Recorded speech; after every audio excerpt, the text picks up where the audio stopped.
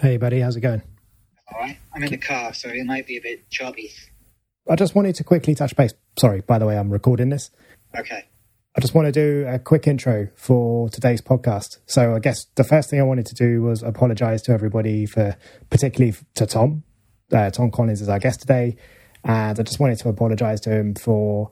When did we record this? It was like the 14th of June or something, right? It was in the heart of summer when it was like 40 degrees and you were sweating just opening the fridge. Yeah, and now it's October, so things feel like they've moved on a really long way. And we're still sweating when we're opening the fridge.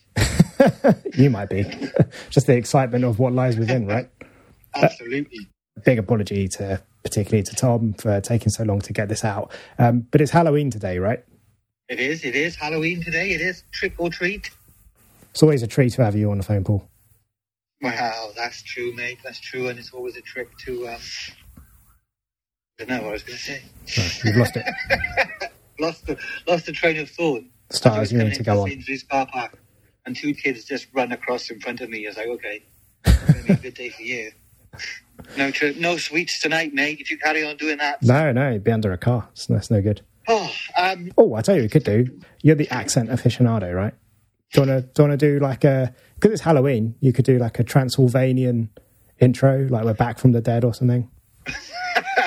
Oh,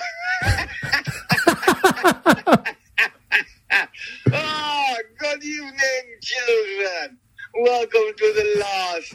Sorry, one of the last editions. No, it's not the last edition. It'll never be the last edition. It's the Idle Hands podcast. Welcome.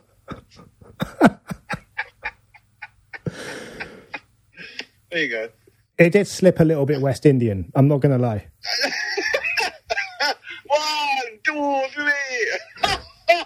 Anyway, yeah, sorry, Dan.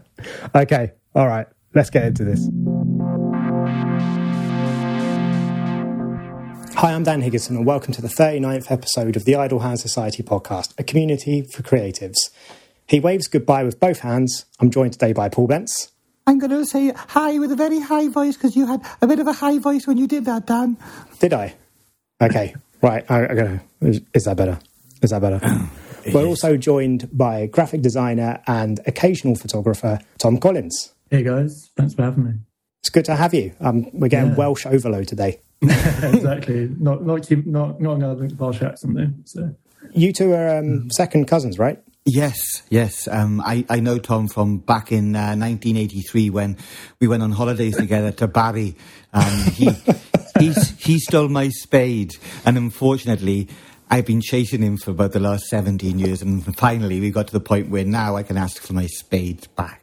That's what the podcast is all about. Yeah. Not about photography, not about design, but just about revenge. Yeah, the revenge. Exactly, Tom. Well, there's only 3 spades in Wales, right? Well, there used to be a lot more until Thatcher took them all away. Yeah. Okay. Moving swiftly on. that was a really political end, right? Like a cul-de-sac.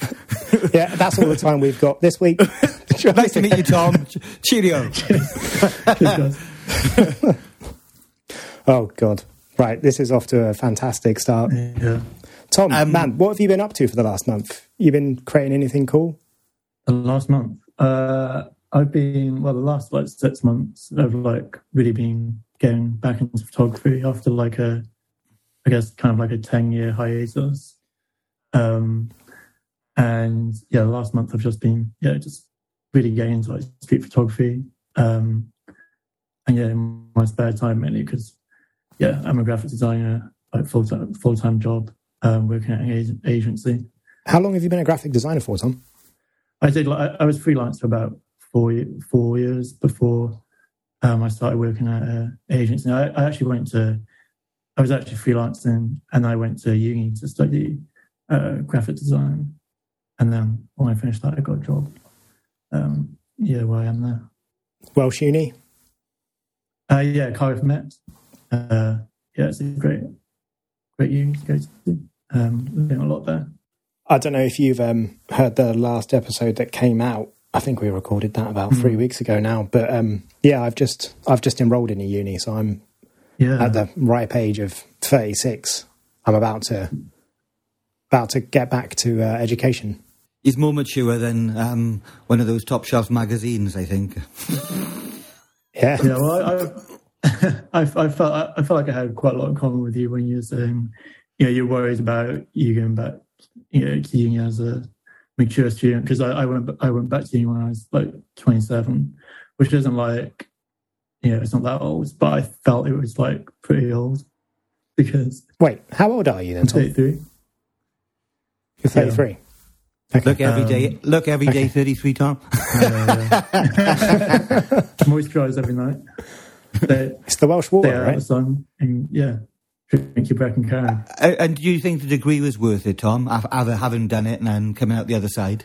Yeah, 100%. Yeah. It just I don't know, there's only so I felt like I kind of hit a brick wall with like teaching myself stuff. And I kind of went to opening day at the uni. I wasn't really like 100% sure if I wanted to do it or not, but we got to see their work and stuff, and I talked to the tutors and stuff, and it just sounded like exactly kind of what I was missing, I guess. And like, I skipped the first year, so I went to the second year, and I'd done like freelance work and stuff like that. But I still felt like, even though I knew design and I kind of knew what I was doing, like I still felt like I was pushed into the deep end a bit, because the first day they got us to do like presentations about stuff, and like I'm not really like, I'm quite a introverted person, or I used to be even like more so. So like that, even that, like it kind of like got me out of my shell a bit, and started to like talk to more people about just talking to like just meeting other designers. I think was like a big thing, because again, like I don't really know that many designers. I didn't like really talk to it about it, with anyone. I just kind of like did it. So were you freelancing? Like, did you do something different before you started freelancing? Because it sounds like you kind of made your way into graphic design before you decided to go back to uni. How did you end up in graphic design? Well, okay, so I've been to uni twice. The first time was obviously when I was 18. I went to do music. Right. Also at Cardiff, but at a different university course, University of South Wales. And that. So I was in a band for like 10 years, and I just got to know like the local scene, local venues, and promoters really well. And I feel that I've always been artistic and stuff. And one of my friends was a promoter at a local venue called Go Who, and he just got me to do like gig posters and stuff. So I did that for years, and I kind of just like crafted, I guess, like a kind of like unique voice for myself. Do you still have any of the posters you designed from way back in the day? I have. I've got like a big little booklet full of like things that I've kept, but I didn't really like. I'm not really very sentimental, but I think somehow like my mum like collected them, and she was like, and then she like put them in this document, and like she kept it. It's amazing. Yeah, I think because you don't think about it at the time, right? You kind of like it's not important. You just do it, turn it out, and on to the next thing. But like having your mother collect it for you, that's special. She must really love you. Really love you.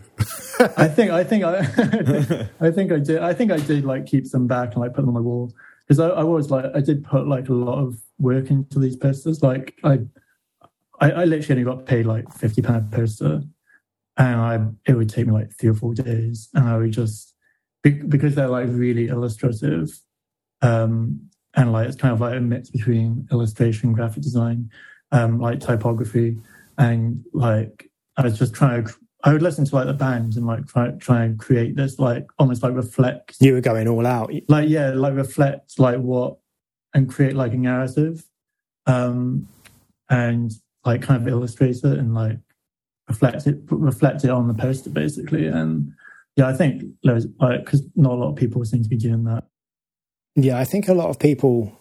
I remember being in a band, right? And I know you said you were in a band for like 10 years, and I want to dive into that in a minute as well. But I remember when I was gigging a lot, like I remember those posters and stuff, and it was literally like some crap photo they would have of the headline act or whatever, and then just like the logos of that band and the supporting bands underneath. Like there was never anything particularly interesting going on with those.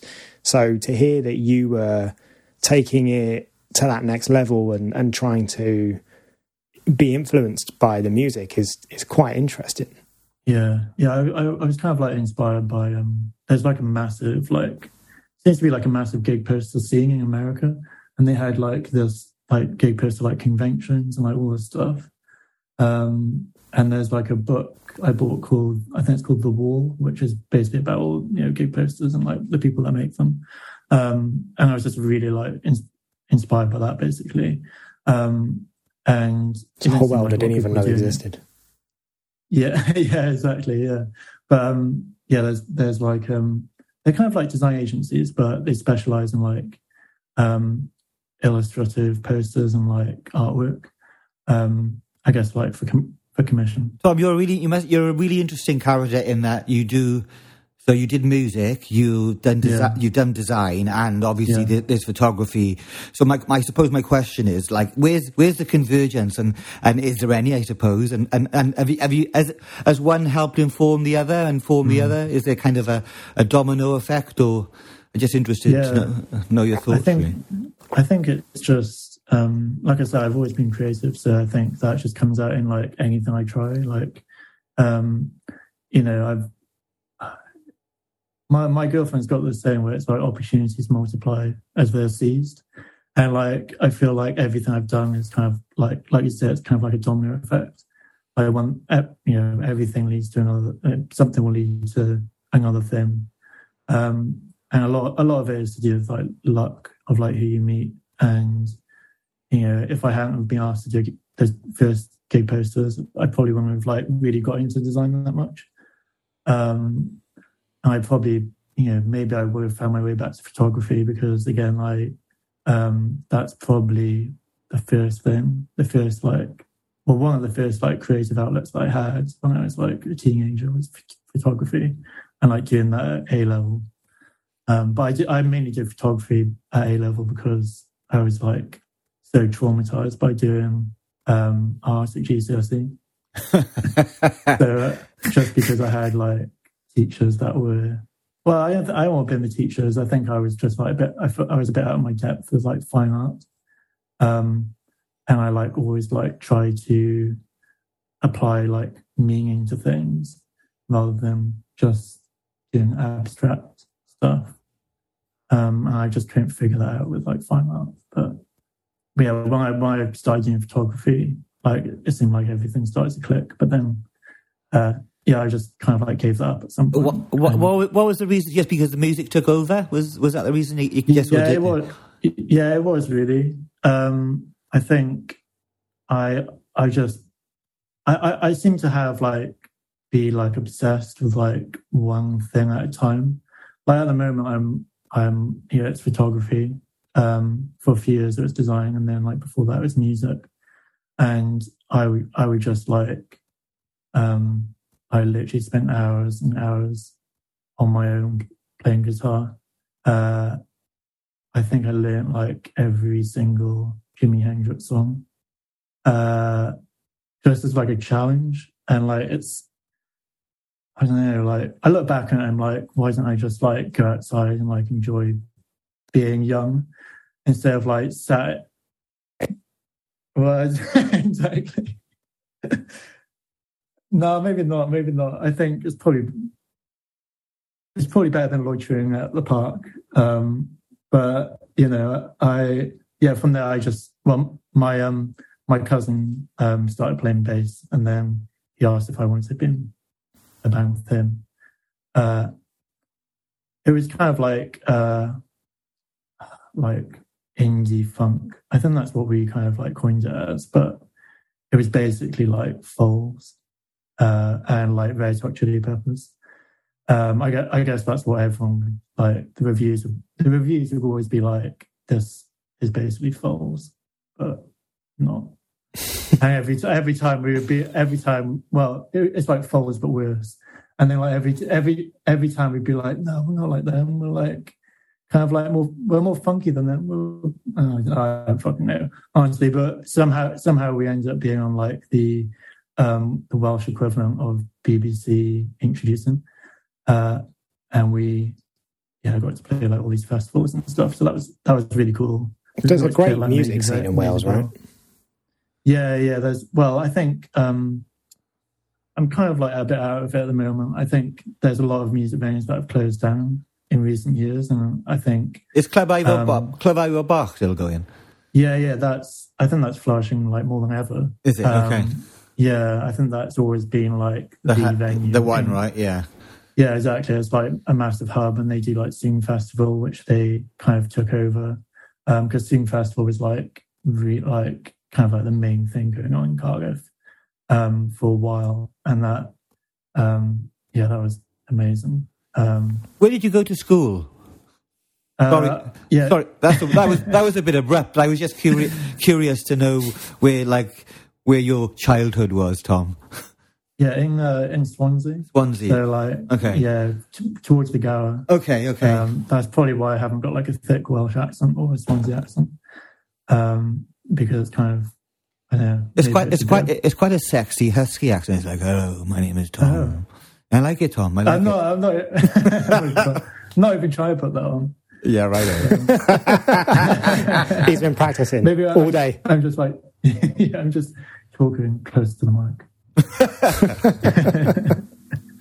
There is a touch of the Welsh accent. It's just like, that's good. It's just like you're just a bit easier to understand than Paul. We've had some international people on the podcast before who have struggled to understand what Paul's saying. Yeah, I bet. There was a reason. There was a reason why I asked you where you went to school, and I was going to, because me and Dan have talked about this on previous pods, but it was that idea of creativity and having a creative subject. Did you go to a comprehensive school in Swansea, or did you go to a posh one? Or did you go to a posh one? I'm not posh. My mum's from Treorchy in the Valleys. Okay. My granddad was a miner. So I'm just wondering whether you had creative teachers who pushed you in that, or were you creative even as a child, and it's something that's kind of was in you right from the get-go?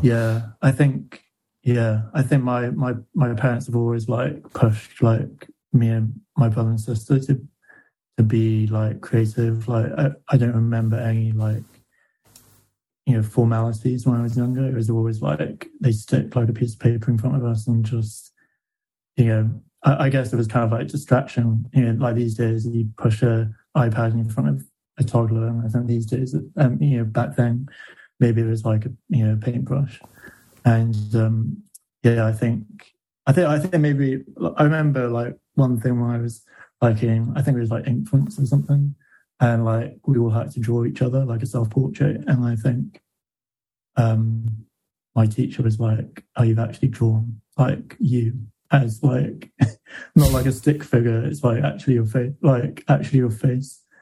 And I think like that's probably one of the earliest memories I have in school, and I think from then on, I think from then on it's kind of been like, I think that gave me like, it was positively reinforced all the way through, right? Yeah, I think that gave me it gave me a lot of confidence to like pursue other things, or like just have that kind of acknowledgement that I'm good at something, I suppose.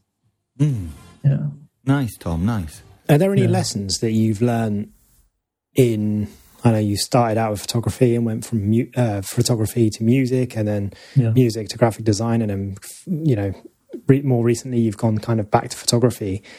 Has there been anything that I think the easiest one might be to talk about, like what's changed in terms of photography, in terms of the other things you've learned from the other mediums. But is there anything that you've kind of, any epiphanies that have gone off in one that you thought, oh shit, that really applies to the next thing?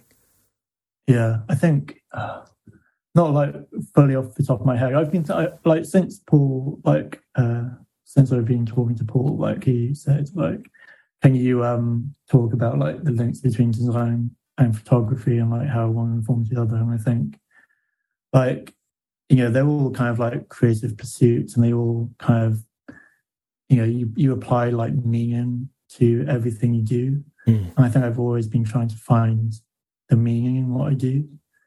And like, I think that's when something works, is when it's like, when something's really personal and it means something to you. And I've just always found that in like any kind of creative outlet, is that it just feels like, because it's coming from me, that I'm saying something. And whatever that is, as long as it's coming from me, it's important.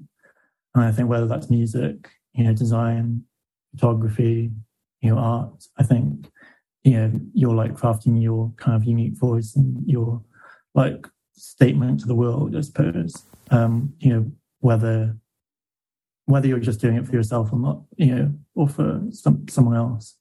I think it's always important to like remember that. I was looking through your agency's Instagram and trying to work out what in there, the graphic design stuff, might have been part of your work, because obviously you're working as part of a team, and it was really difficult for me to work out who might be doing what. But do you see a similarity between, say, you know, your recent photography and your recent graphic design work? Difficult, really, because I don't really. I'm sure they are linked, but I don't really, because I do a lot of like street photography, especially in the last 6 months. I've just been going out of my camera, and that was really born from just like the pandemic and just feeling like I was on my laptop like literally 24/7, and I just needed to get outside. I'm not really sure. This might be a shit question. This might be a shit question, Tom, but because well, and again, I'm speaking from an outsider's perspective. I know nothing about design or graphic design in any way, but graphic design for me like feels all about straight lines and typefaces, and it feels quite cold as a profession in terms of music is quite emotional and photography can be quite emotional, and it feels like you spent like, I don't know, I suppose because it's a career, right? It's giving you income, so that's kind of what's driven. Is that kind of? I maybe I'm wrong. I don't know. I'm just guessing you. But I suppose the question is, because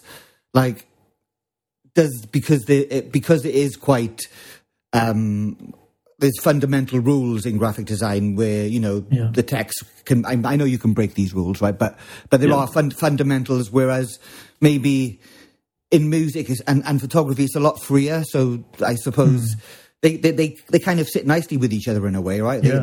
In one way you've got the rules and the strict, I don't know, lines and text and font and form, versus this other thing which is very free, very liberating, and almost it releases you. So I imagine those two things together. Do you feel?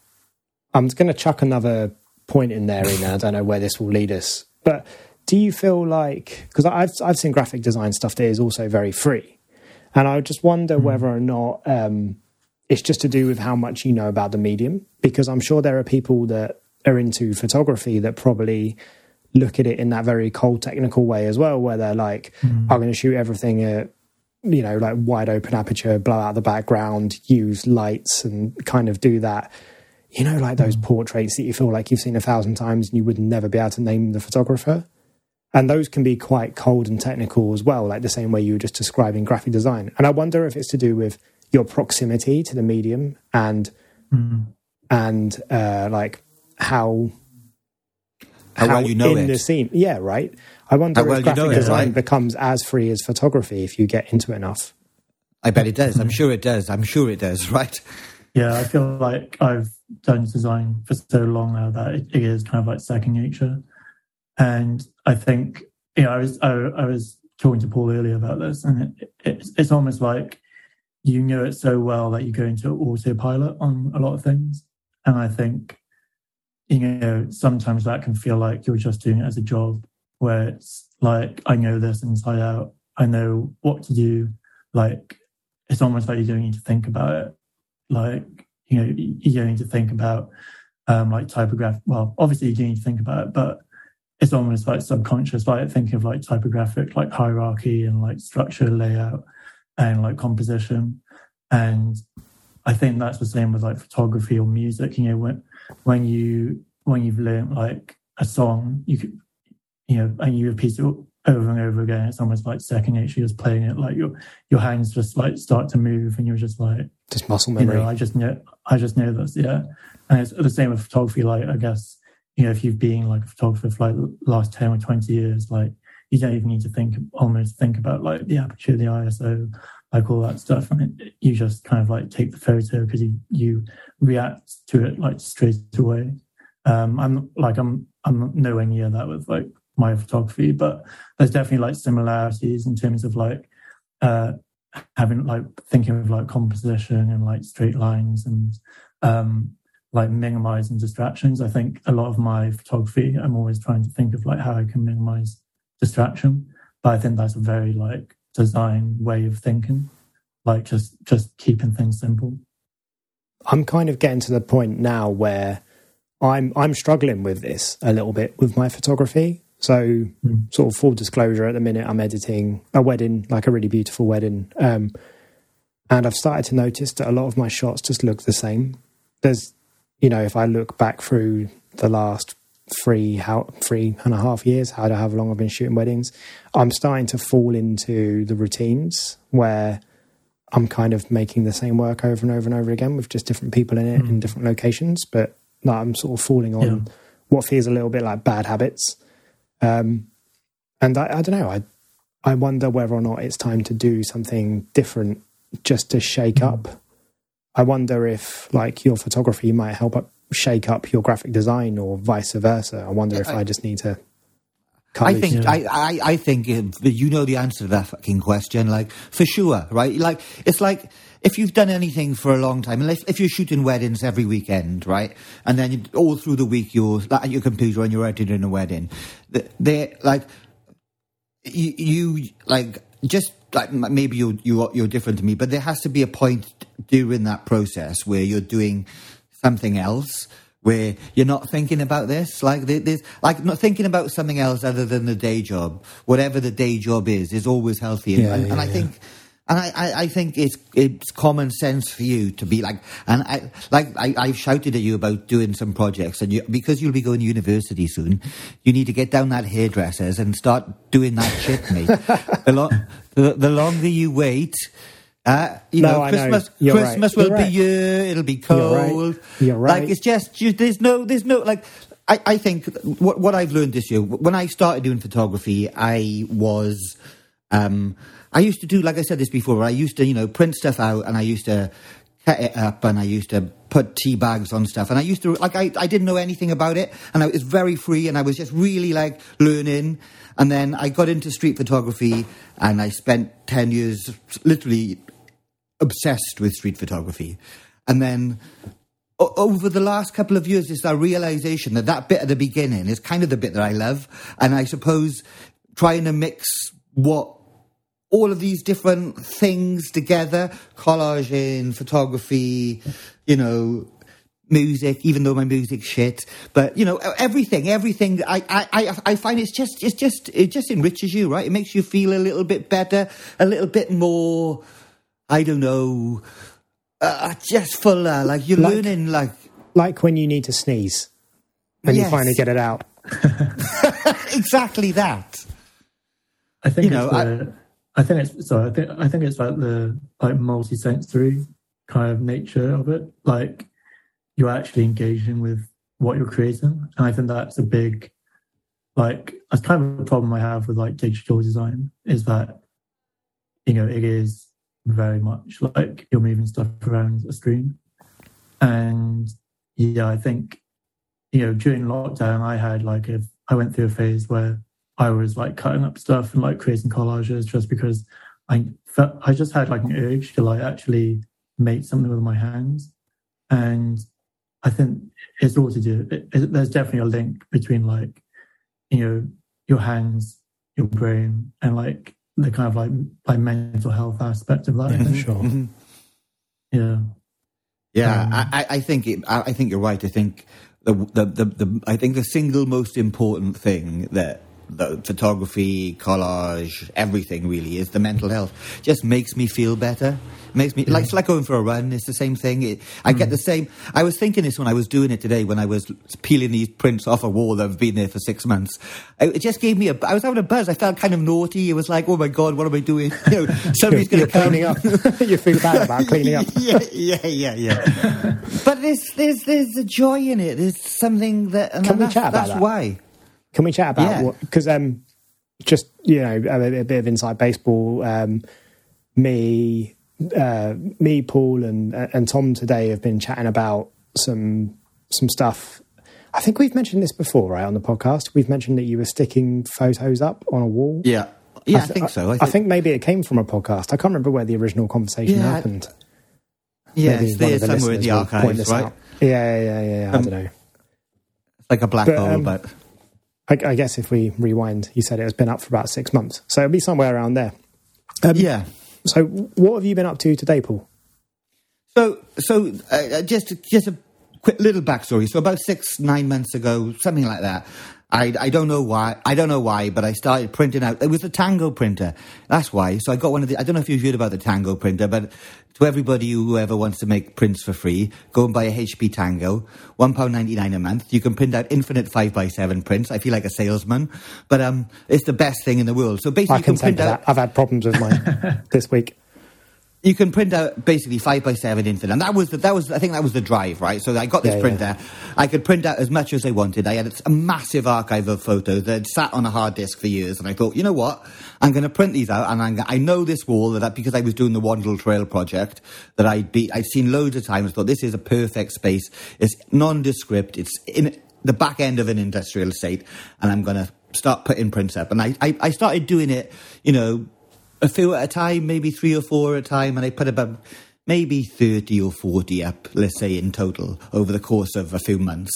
And I've gone, because I go there quite regularly when I walk my dog. I take pictures on my iPhone every time I go, and so I've got pictures of them degrading slowly over a period of time, right? So that's one thing.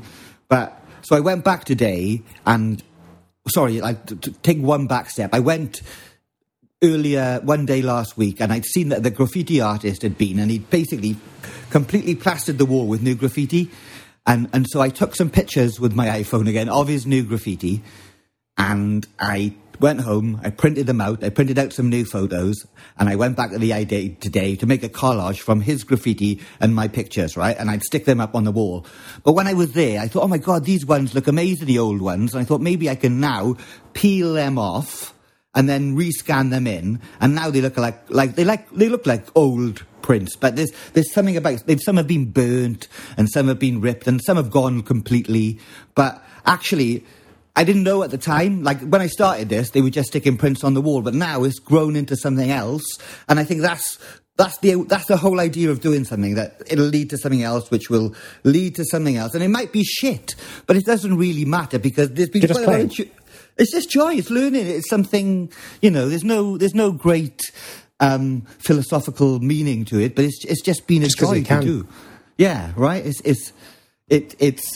So what's the next plan then? Are you gonna build your collage, reprint, and then stick those prints back up, or? Well, no. Well, I think this is the idea. So I'm going to leave these again for a period of time, and then I'll peel these off, and I'll just scan them all. I'm not going to put any online, and I'm just going to scan them all, and then maybe do a little zine with it at the end, and we'll call it The Wall, or have an exhibition down this industrial estate and get a load of people with a barbecue, and get other people to put prints, send me prints so I can stick them on the wall. Why not? Like, I just think it's something.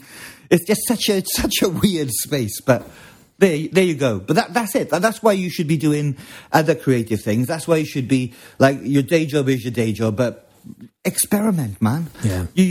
Life is very short, isn't it? I know that's a cliche, but it is. It's really, it is. Like, I think we all have our own mental health problems. And, I know for me personally that if I'm not doing something, I get a bit depressed. I can spend too long indoors if I'm not careful, and I'm like, oh my God, I've got to get out. And I know when that time to get out is, and it just, I think that's the bottom line, is it makes me feel better. Truth. Yeah, and that's like kind of like 100% you, isn't it? Mm-hmm. That's come from you. That's not like you haven't really seen something and you're like, I'll do what that guy's doing. It's like, that is, that creativity has come from your brain and it feels natural to you. And I think that's the most important thing. Is like, you might in your head you might think this is this weird, like yeah, I do. It is weird. But then you're like, if it's like, that's kind of like that's what I feel all the time. Yeah, but all the most interesting people are weird in one way or another, aren't they? Like, so you don't feel bad about that. You should feel a little bit bad, Paul. Tom, I'm going to drop a bomb here. What's one tiny thing, you might have heard this question before, a tiny thing that brings you joy? Tiny thing? Tiny. Oh, Dan, give an example. Go on, pick one number from your list. Have you got your list open, Dan? I'm going to do I was going to say an announcement, but it's not really so much an announcement, because I think I did this about 6 months ago and just forgot to mention it. Just for the purposes of Paul and Tom that can see this, we do actually have merch. Oh my God! On our website. So this is, I'm holding up a mug. This is for Paul.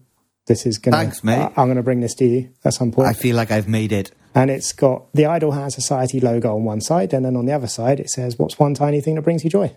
So this mug can be the one tiny thing that brings you joy. That's nice. It for me, it's fresh grass. Fresh grass. Wait! What are you doing with this fresh grass? A clean bin bag. It's a clean bin bag, the tiny thing that brings you joy. Yeah. Sorry, my mind's gone blank. I'll do mine in a second. I'll do mine in a second. Do your list, Dad. Do your list. I just wanted to say, like, if you do go out and buy any merch off of us, just know that in a very small way you'll be contributing to, like, we do this as a passion project. I think we've lost countless hours to this little endeavour. I'm very passionate. We are very passionate, but we appreciate it. So if you can go out and buy some merch off us, that'd be fucking cool. Or even just go and like subscribe to us on YouTube or give us a like on Instagram or whatever. Just say hi. Something. Numbers, right? Between 1 and 21. Go on, Tom. You pick one. Between 1 and 21. 14. I would say 14. I don't know why that's like my favourite number. It's 14. One thing that brings you joy. The smell of a freshly painted room. Oh yeah, nice. Yeah, right. That's a good one. Yeah, I'm probably going to say like a dog treat, because I know like a dog treat. Yeah, because I feel like if I've got one, I know that I'm kind of like giving it to my dog, and I'm going to enjoy. They're going to enjoy it. I'm going to enjoy it. And then what? You enjoy your dog's joy, right? Can I give you exactly? Yeah. Can I give you an interesting dog treat story? Yeah. My wife is probably going to kill me, but she grew up in Africa, so Tanzania, Madagascar. Like, her dad worked for the EU, and she said when her mum used to go out on the weekend, the only treat left in the kitchen was bonio. So she used to steal the bonio and eat them as her treat. Can I ask a really dumb question? What's a bonio? It's like a dog treat. It's like it's a horrible thing. I don't even know you could eat it. But I want to Google it. I want to Google it. I want to see it right now. She howls now. every Thursday. Ow! Bonio dog biscuits. Yeah, have a look at them, mate. They do look pretty. They do look pretty rough. Every Christmas dinner. Yeah, I'm going to wrap a box up for her birthday. That's exactly right, mate. I mean, she will divorce you. And she's got my support, because How old was she when she was eating Bernios? I can only imagine she was exactly right. And now you're like lording it up over her. Yeah, I think you're bang out of order, Paul. You have a dog, Paul? I do, yeah. I've got a cockapoo called Leonard. Oh, what? Yeah. But Leonard's right there. I can see him. Is he? I just saw like some legs kicking behind him. Oh, yeah. That is a dog. Can you see him? There he is. There he is. Oh, there's little Leonard. So cute. Say hi, Leonard. There we go. See if he's going to say hello. Come on, this is fantastic audio. This is great. This is brilliant for a podcast. Top pod entertainment. Say hi, Leonard. Yeah. Hello, nice to be here. What's bloody going on? I like that Leonard just yawned into your microphone, so now your microphone's going to smell like a bonio. It smells like dog, yes. It does smell like dog. I love Leonard. Tom, tell me about how photography's been for you. How have you you seem to be quite shooting like you know what, I came across your stream and I was like, oh, I really like that because it reminds me of home, and it was like, it's Barry, and I just think it's really beautiful. It's like, again, you're right when you mentioned earlier about you just try and minimize distractions in the frame and try and it's noticeable. Like I think you see that in your work, and there's a few. I've got a few other friends. I don't know if you know these guys. One's called, I can't think what his bloody name is. Sorry, another Instagram guy, but he's a graphics designer as well. And I know you're not similar, but there is like, and it's because you're both designers that you've got this. Yeah. Very clean frames, you know. It's really thinking about the things that are in the frame and not in the frame, and I think maybe that's super one of the real, right? Yeah, really, and I think it takes that you know, like I said to you before, my mate Roman always used to say, "Bull, your lines are not straight," and all like for years, and he get on my nerves. But I know why, right? It's really important because if it's not, even in post, sometimes it's difficult to resurrect. You know, if it's gooey. Yeah, because I remember when I first saw your work, Paul, and I was like, "Who's this loser?" This is awful. I need to email him and tell him how bad I think this is. He's got a podcast. No, honestly, I was like, you know, when you see photographers and you're like, you kind of say, like, you know, I can't believe it. Like out loud, I say things where I was like, you know, I'll see someone's work and I'm like, oh my God. Yeah, like, it's amazing, right? You're blown away by it, right? No, to be honestly now, I was like, because I like getting kind of like close to subjects and like, again, minimizing distractions. And I think you just do it in such a like unique way. Like, it's a way that I would have never have like really thought about doing it like that. And I think I haven't really seen anyone else do it the way you do it. And I think it's like how, you know, I was kind of like, how do you do it? But also like, I feel like it's all about the details. And I love that's kind of like what design and photography is about for me. It is like looking at the details. And I think your work is like, it really, because you're, you know, really getting close to people. I feel like it's the thing, you know, again, it's like, you know, classic street photography. It's kind of the things you don't notice, or like the things you take for granted, or they're kind of like there's personality.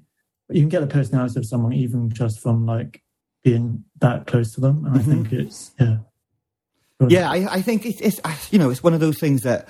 Again, it's long term. It didn't happen overnight, and I think it came from partly wanting to not do what everybody else was doing, because you know you look at Instagram and you can easily fall into the habit of an echo chamber, right? Yeah, absolutely. And I think we all. I mean, I think we all do it, and I don't think there's anything wrong in it. And it's definitely a process of helping you to learn. But one of the reasons was like, how can I Like, how can I differentiate myself from everybody else?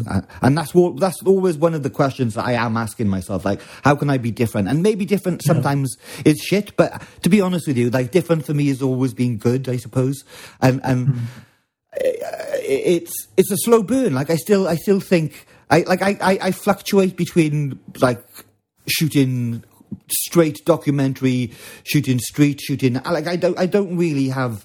Like, I think having the variety is what keeps me interested, and not like conforming to a particular way of behaving or shooting, and being able, like I say, knowing that by breaking it sounds wanky, that breaking the rules, but just knowing that what is out there and what exists, and then knowing that you can create something that's unique and that's yours, and that's kind of it. That's what drives me, I suppose. That's the goal, anyway. I'm not sure if I sometimes I succeed and sometimes I don't. But I love trying. I think that's the thing, and that's why I love photography, is because it's so. You at one moment you think you've got it all worked out, and then it just whacks you in the face, and you're like, oh, okay, I'm really shit. Yeah, I think that's why I'm kind of glad that I have like a bit of distance between it. It's not like my job, so I'm not like really worried if no one likes it, or I'm not really like overthinking it too much, I suppose. And I'm not worried about putting up a bad picture and all that stuff. And I feel I can just enjoy it for what it is, and literally just take pictures of things I'm interested in. At the moment, I used to like not post anything on Instagram. Like, I had like 2 years where I didn't post anything. And my girlfriend's quite obsessed with Instagram, and she's a social media manager, so she has to be. And I feel like she kind of like pushed me to get back on it, and I just decided I'll post like a photo every day for a year. So that's what I'm doing. What day are you on now? I think it's like 180 something. Okay, so you started December? I started on 1st of January. Okay. And so it's not like I'll take a photo on the day and then I'll post it. Sometimes it is, but it's just kind of like a little challenge to myself to like, because I feel like that what I like about Instagram is it kind of what's the word?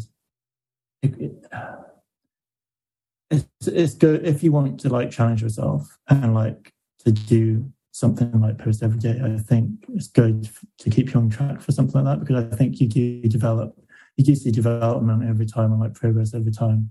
Like, obviously, if that entails it ruining your mental health, then it's not worth it. But I haven't found that. Are you shooting every day? Are these all fresh pictures, or is it are you building up a bit of a glut and then? No, I went out the other day and I took there was a what was it, like football? Vintage. No, I did go out to the football there. I like your football pictures. Oh, thank you. Yeah, that was just like on a whim. I went to Cardiff I just went like to kind of be a bit closer to. I guess I just saw it as like an opportunity to take some photos. But yeah, I love just kind of like getting in the mix with the camera, and like it gives you a reason to be somewhere, I think. Yeah, absolutely. I think you've spoken about this before on the podcast, but I was like in between like everyone, like hundreds of people, like just taking photos, and I never have like gone there and just stood there. It's interesting, Tom. You said really early on, right, that you were quite introverted. Has it made you more of an extrovert having the camera? Does it make? I think that's part of it. Is that not only do I want to get away from the screen and like have a break, but it's kind of like I'm trying to like I guess it's part of the parcel of like engaging with people, like on the street, on like just someone will be like, or strike a random conversation. You could be there for like 20 minutes talking to someone.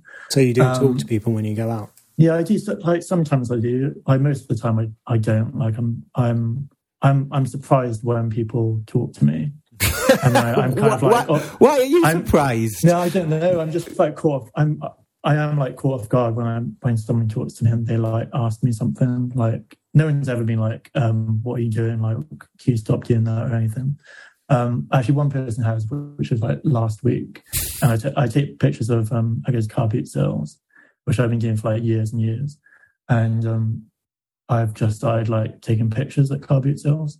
And one woman, I was trying to take a picture of like this weird like dog, like it was like in a plastic box, and it looked really sad.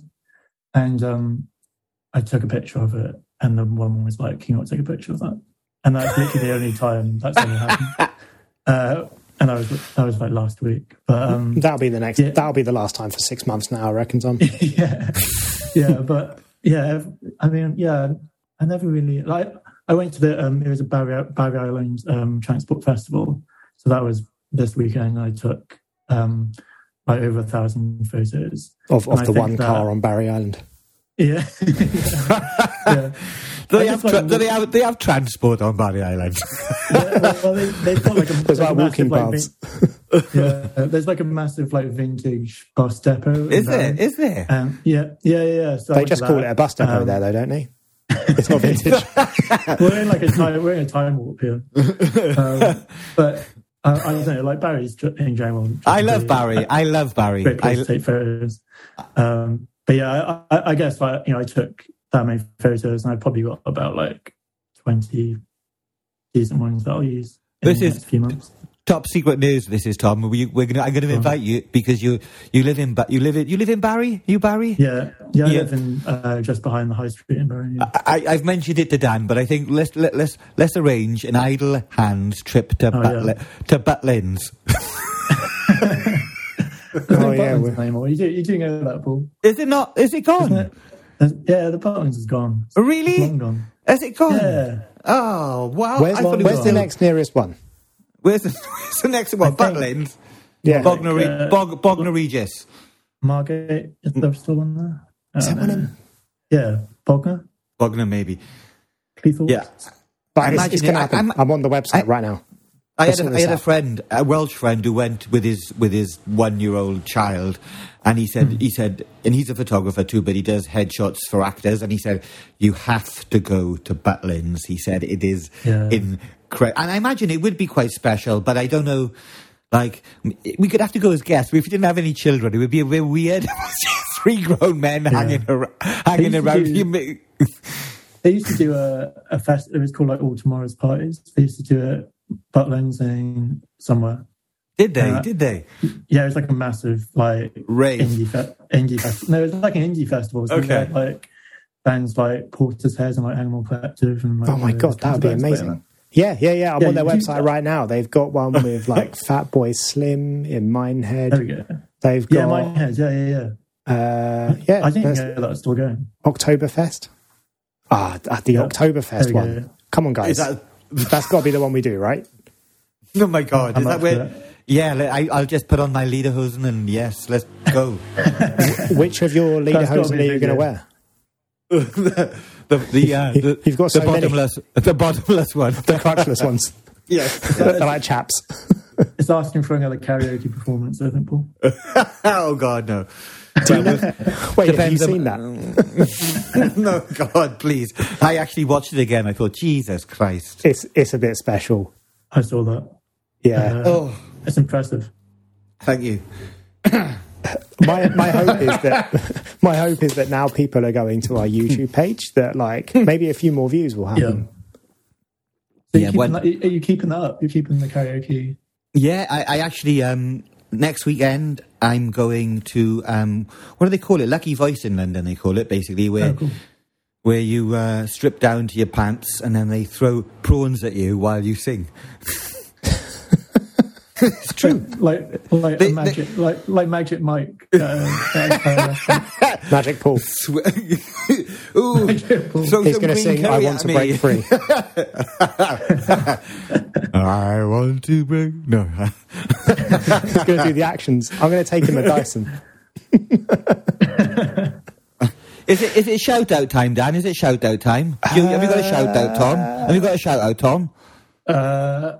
Come on, Tom. I've been thinking of this one for weeks now, but I got one. I'll go. Shall I go first? I was going to say, I mean, Tom, if you've got one that you've been thinking about for weeks, then do you want to open No, I keep changing it, but I watched this film the other night called Everything, Everywhere, All at Once. Oh my God, it's amazing, isn't it?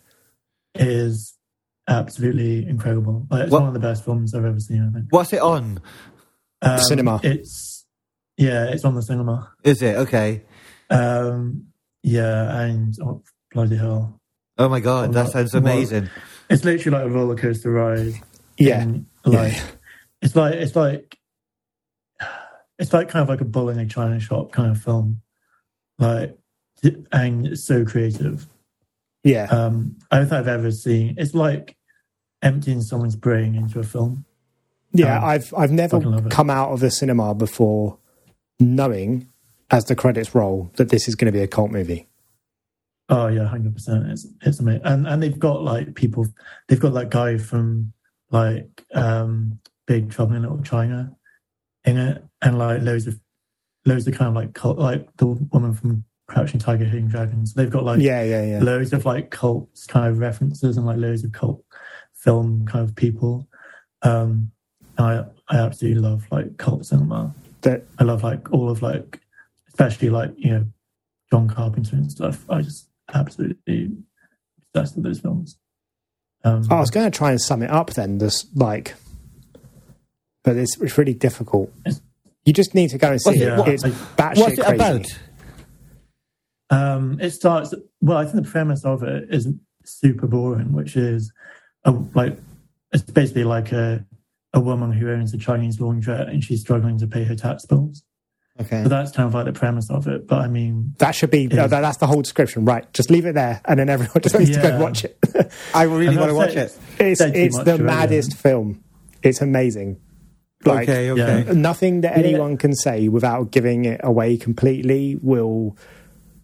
Just go watch the trailer at least, and then just know that the movie is weirder than the trailer. The trailer does not do how weird the movie is justice. Don't even watch the trailer. I would just go straight in for it, because I think, like Paul, I think definitely you'll come out of it being like, I want to create something now. Okay. I watched it really late, and I was like buzzing for like 3 hours. Like I was like, I have to do something. I didn't like. I just ended up writing like loads of stuff out, which was like it's like a polar plunge, isn't it? It's kind of like jumping in an ice bath. Yeah. Oh my God! Where did you see it, Dan? Don't know. A couple of weeks ago. While it's on at the cinema, I've got a sneaking suspicion that it'll be off the cinema by the time this airs. So I'm afraid that a lot of you have probably missed out already. But Paul, you need to go to the cinema tomorrow and go watch this movie. Do you think seeing it on a TV versus a cinema makes a difference to this kind of this film that you know, a big screen versus a little screen? If you saw it at home on a TV, would you be as impacted by it, do you think? Or I think either way. Like, I love going to the cinema. Like, don't get me wrong, but I think, you know, there are films where you maybe need to, and I think maybe this is one of them. As long as there's no distractions and all that stuff, like, I think you need to watch the whole thing to like kind of understand it. If you can see it at the cinema, though, you definitely should. Because I think there's going to be something about how immersive the randomness of this movie is. Yeah. And I think the small screen will do it justice. I think it will still be really fun at home, but I think it's going to be a cult movie, Paul. Like, you're going to kick yourself if you see this on the small screen in like 6 months when it comes out on stream. Okay, you're going to be like, why didn't I go watch this at the cinema? I'm going to watch it on my own. I'm just going to go. You totally should. We've really hyped it up there. Okay, it is good. So. Paul, okay. Paul, make sure you're in the right frame of mind before you go. Like, what does that mean? Smoke a bunch of weed before you go. Oh man, that would be a fucking experience. That would. yeah. Like, but don't go in like with a little bit of a buzz. Go in absolutely ruined. Yeah. And what's it? Just repeat the name again to me. Everything, everywhere, all at once. Everything, everywhere, all at once. Okay. Yeah. Nice. Fantastic pick. I actually wish I'd picked that myself. Paul, do you want to go next, or should I go next? Yeah, why don't I go next, Dan? Mine is going to be some music, because I went to see a little gig on Friday night, and I'm I have a very special place in my heart for Nick Mulvey. Like he's got a new album out. It's called New Mythology, and I'm not sure everybody will like it, but I really do. I find his music one of those things that if I'm having a shit day and I put on his music, there's something about the tone of his voice that just makes me chill. And it was I went to his gig on Friday in Coco in London, and it's like a venue with about 1,400 people.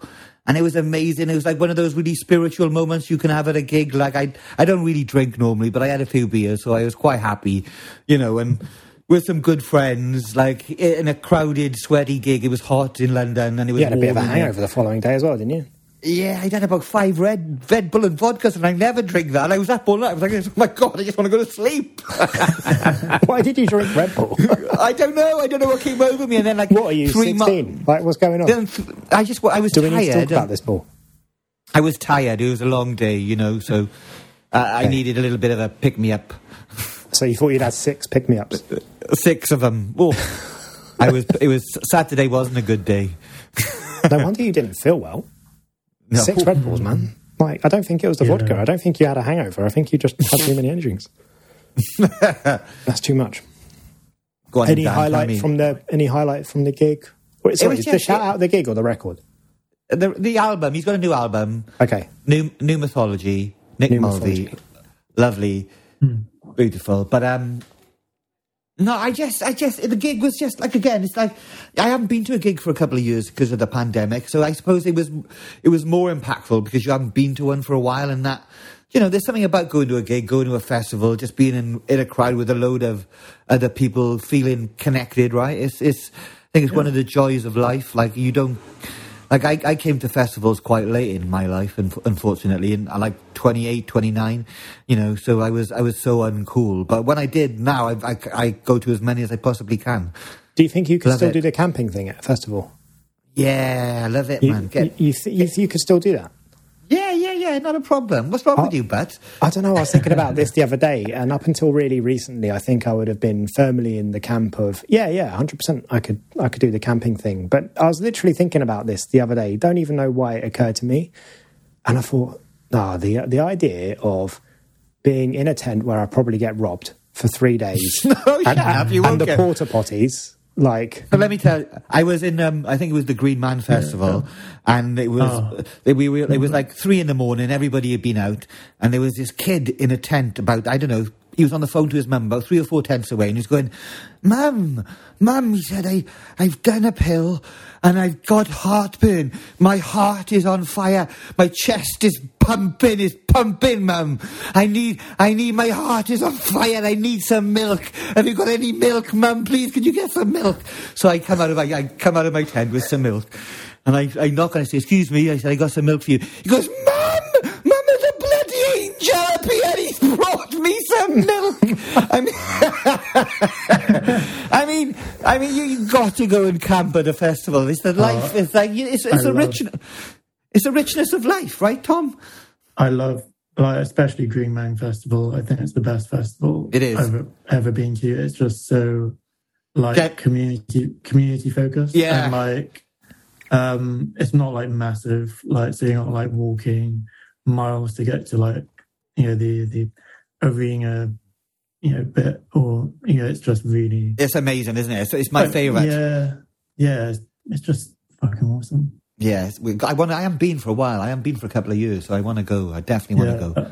I know what you mean, though, Dan, about poor boys. Yeah, I'm not mate. You did the band thing. I'm surprised to hear from you that you're I could still go and shit in a pit with some 6,000 other people.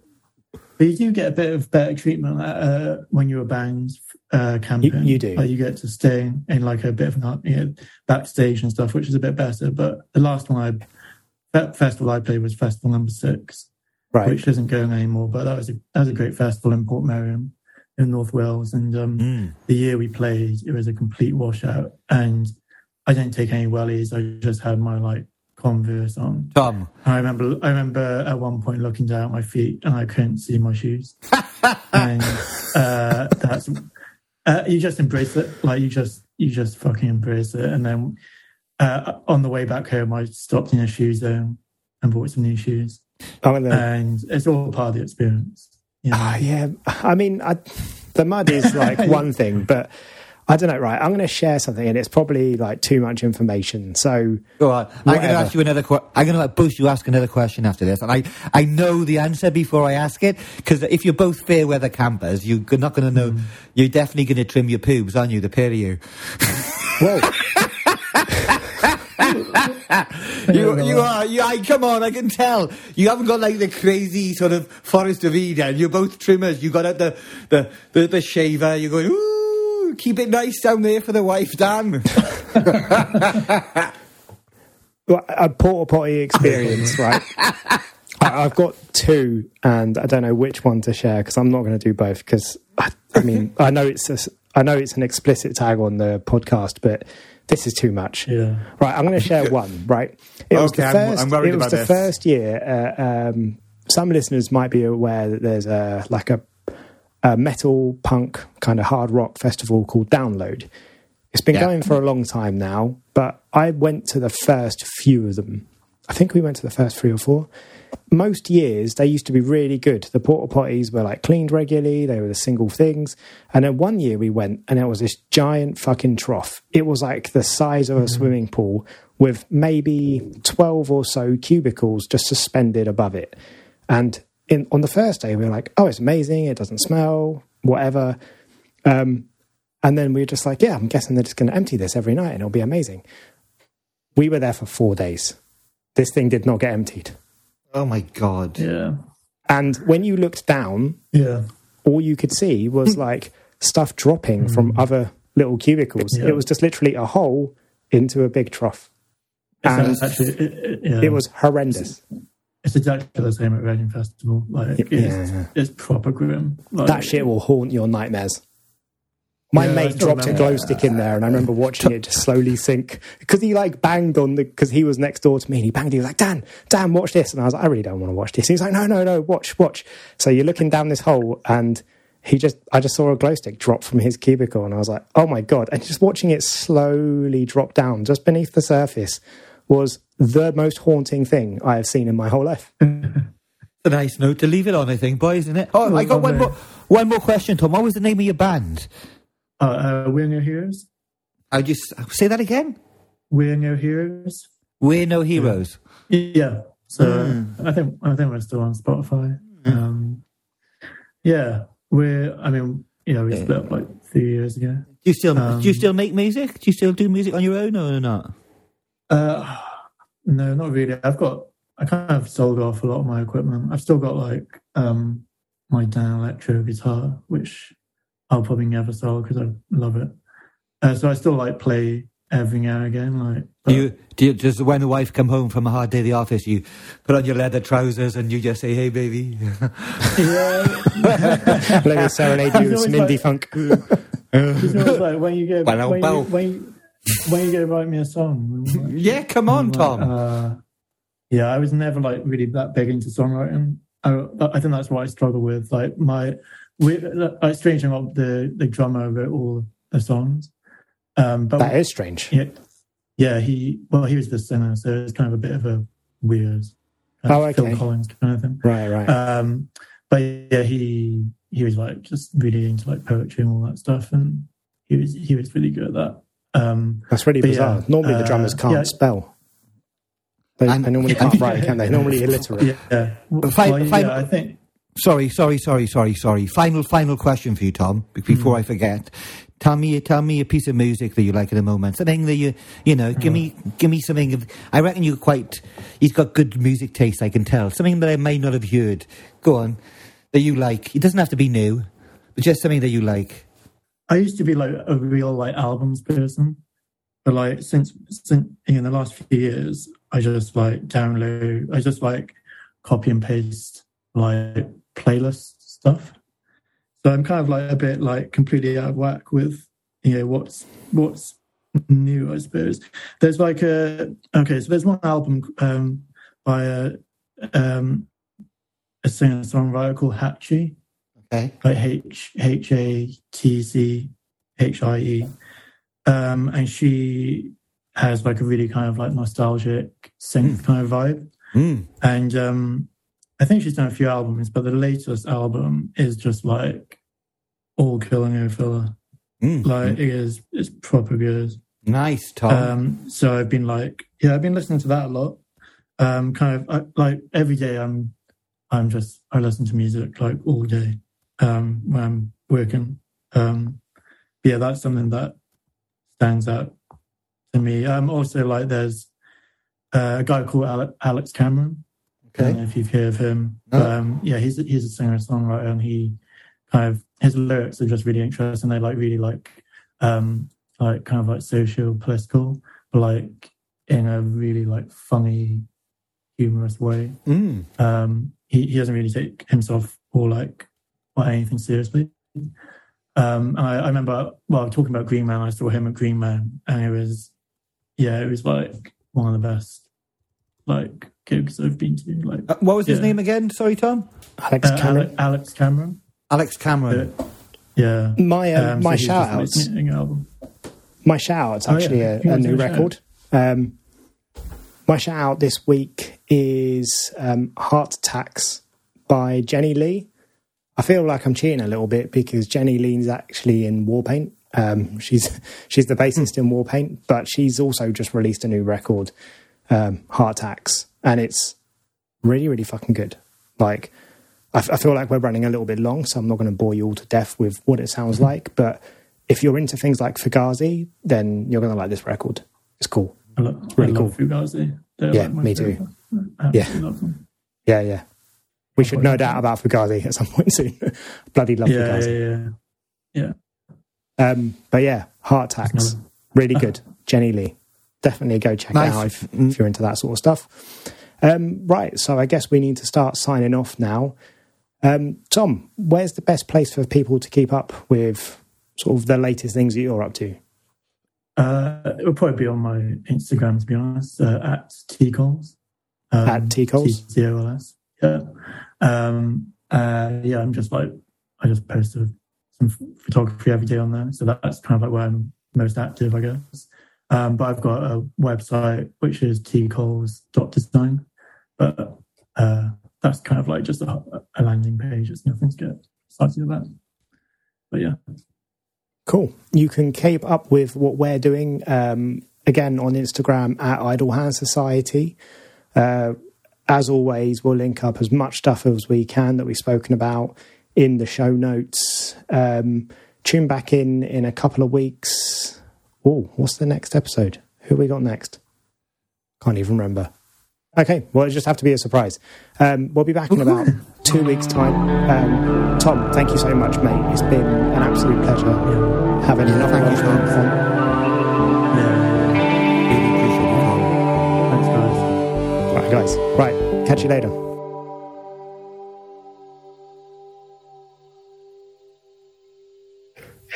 Sorry, man. What was you going to say?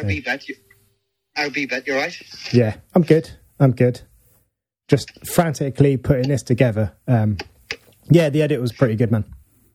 There was a little fit, wasn't there? Do you know what? Once I sort of got into about halfway, I realised my heavy breathing.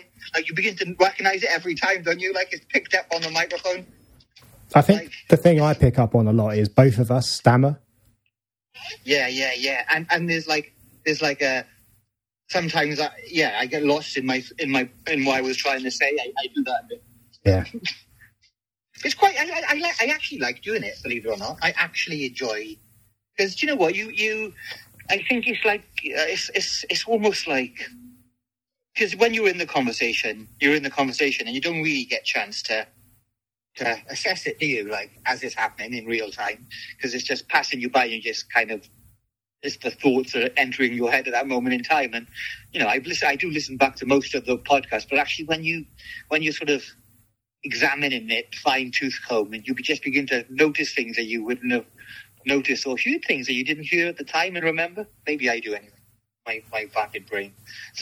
No, I'd agree with that. It's definitely a different experience participating in the conversation and listening to it back. I can definitely do that now. I'm keen to do that all the time now. So that's off your Yeah, you did good. You did really good. I listened back. I think I moved like one or two tiny little things, but it was just me nitpicking. Like it was pretty much exactly as I would have done it. So good effort, man. You did good. Fabuloso. Well done, mate. Well done. We should put... I was thinking 140... You need to give me something I can put on Twitter as well. Like, so something you're good with words, or better than me with words. You can say, this is Tom Collins. Well, we've been away for ages, but now we're back. And then that's all your characters, right?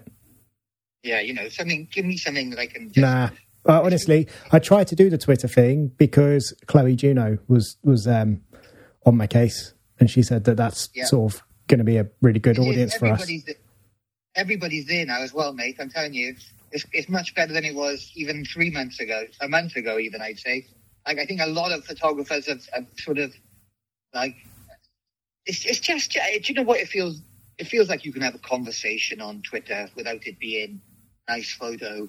You're talking about different topics, and I kind of like it. I mean, some people are just dickheads. But there's something else I have to tell you as well that you have to go and look at. Do you know Stephen Leslie, who he is? No. He's a street photographer anyway, but he's doing this really cool thing called Show and Tell on YouTube, where he just goes through famous photographers' books and he talks about them. But he does it in a really humorous way. He's got a real sense of humor. So Stephen Leslie, Show and Tell, YouTube. You like it. It's right up your street. I'm telling you, you're going to love it. I'm going to go and look at it right now.